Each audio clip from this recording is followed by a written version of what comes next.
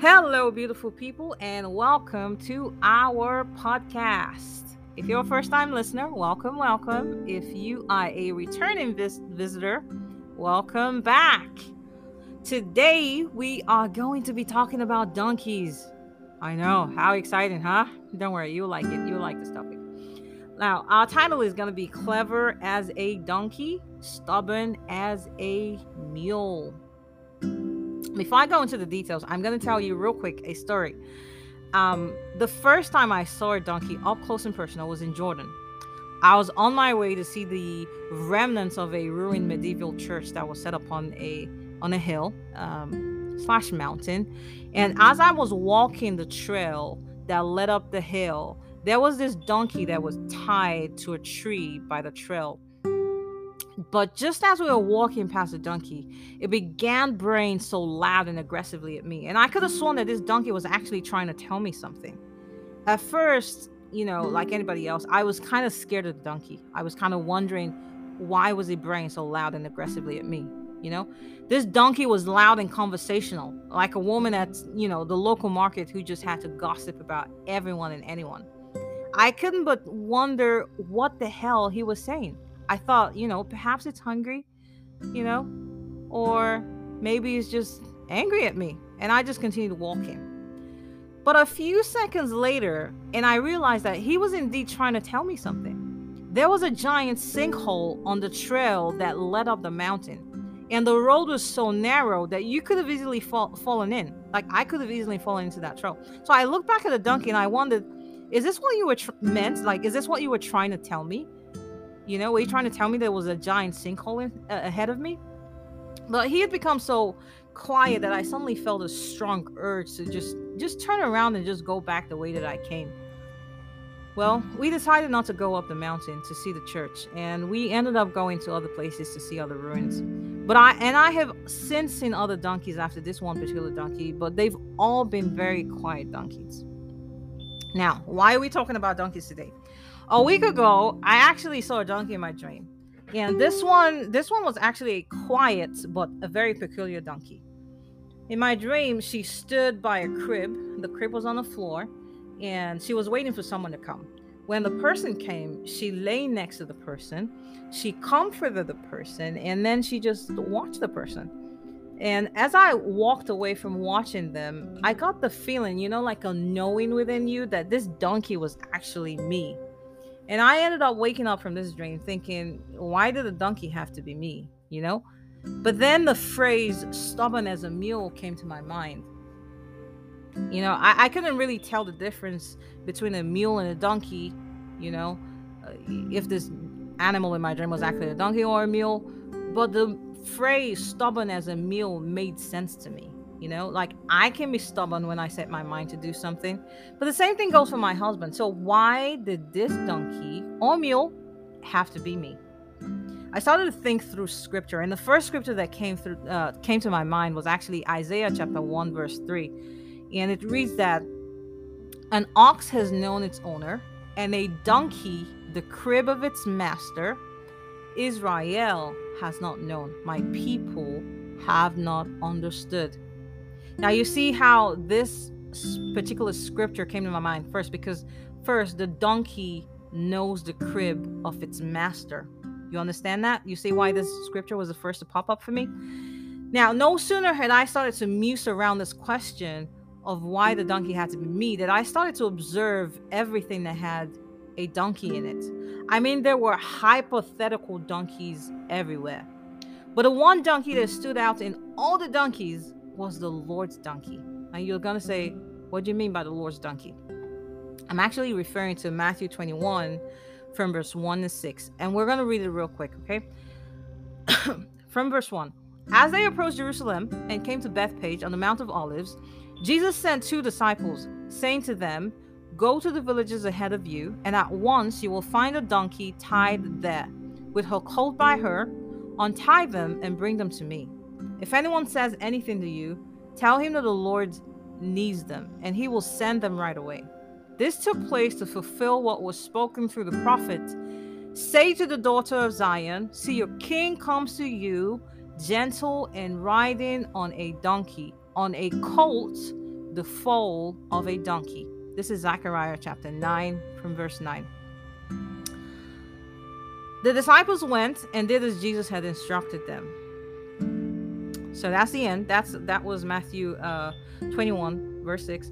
But if you think through this, I remember that growing up, I was led to believe that donkeys were very stupid animals. If you've ever heard the phrase stupid donkey, stupid as an ass, or jackass, which is the very popular one, right? We always think of the donkey as a lowly and servile animal, only suitable for bearing burden. But in the space of 1 week, I've actually come to see the donkey with very new set of eyes. So let me go ahead and introduce you to Mr. Donkey, the original OG, clever, compassionate, and the ultimate burden bearer. Like I said, we often think of the donkey as a lowly and servile animals, but we tend to think of horses as royal and princely.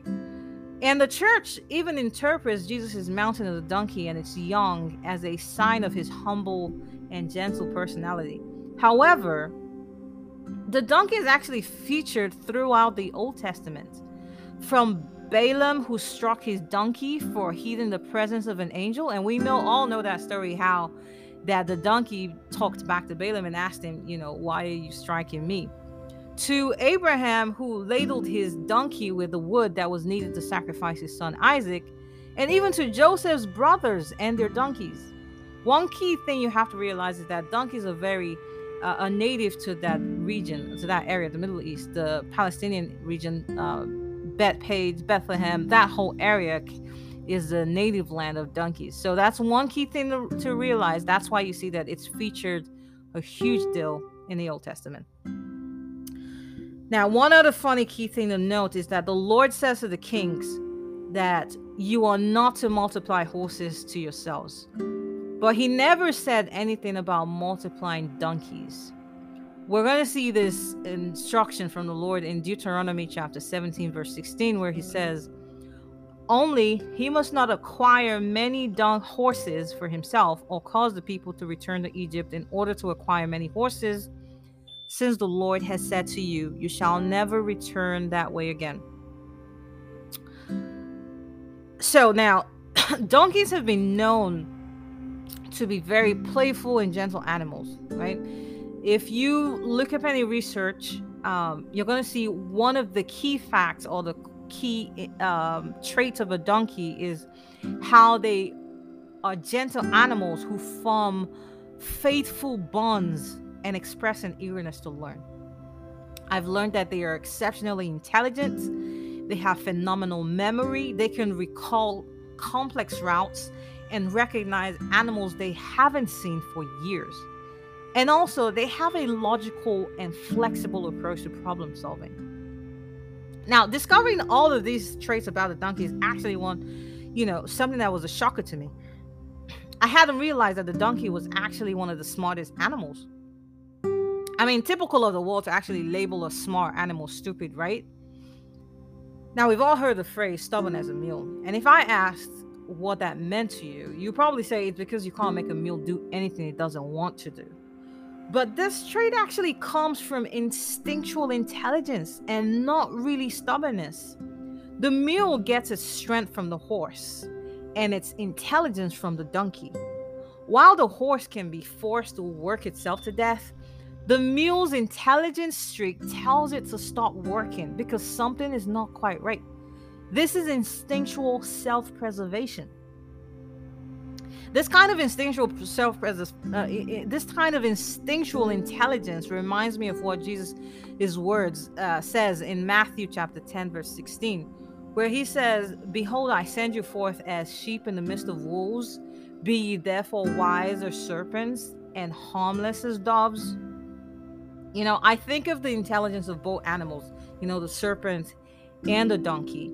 And I can't help but wonder why we have to be as wise as serpents. I mean, the donkey is both wise and gentle, but then I realize we haven't been asked to bear the wolf's burden. We've been invited to carry his burden. So if you read that same passage where Jesus is actually talking about, I'm sending you forth as sheep in the midst of wolves, right? Be ye therefore wise as serpents. He's letting you know that as I send you out there, don't be quick to bear the burdens of the wolves. You got to act as cunningly or as intelligently as a serpent would to survive and make way for yourself and escape those who will try to crucify you, kill you, persecute you, right? But be gentle as a dove who causes no one harm. So, donkey in this instance wouldn't really play because the donkey's main intelligence isn't so much about first self-preservation itself. It's always about bearing the burden of its master, but then it's gentle enough to preserve itself by saying, this is the point where I can go. All right, so now let's look at Matthew chapter 11 verse 28 through 30, and then this will come home after we read this. It reads, "Come to me, all you who are weary and burdened, and I will give you rest. Take my yoke upon you and learn from me, for I am gentle and humble in heart, and you will find rest for your souls. For my yoke is easy and my burden is light." In this passage, we see him telling us, first of all, come to me, those who are weary and those who are burdened. If you think about the donkey as a burden bearer, come to me. And then he says, take my yoke upon you. Give me yours and I'll give you mine. My yoke is easy. You will learn from me. Right? My burden is light. So he's asking you to trade your burden for his, because his burdens are light and they are simple. Now, suddenly I understand the need to be the Lord's donkey. Even Jacob spoke prophetically of the Messiah when he said in Genesis chapter 49, verse 10 through 11, and we're going to read it real quick before we close here. "The scepter shall not depart from Judah, nor a lawgiver between his feet, until Shiloh comes, and to him shall be the obedience of the people. He ties his donkey to a vine, and the colt of his donkey to the choice vine. He washes his clothes in wine and his robes in the blood of grapes." So look at this. He's telling you prophetically how the Lord is the one who ties his donkey to a vine. Remember what his word says, I am the vine, ye are the branches. He's literally tying us to himself. And he's giving us a burden that is light, a burden that the world will give you burdens that are so heavy. But his burden is light. He's asking you to bring your burden to him and take his own burden upon you, because his are light. But the world will give you burdens that are heavy and you will be tired. I hope you've enjoyed today's story. I hope you leave today with something valuable. I know we've been talking about donkeys, but think about it for a second. Think about being a donkey, a clever donkey. Think about being a stubborn mule as well. But think most of all about bearing the Lord's burden. I hope you enjoyed today's episode. I'll talk to you later. See you again. Bye.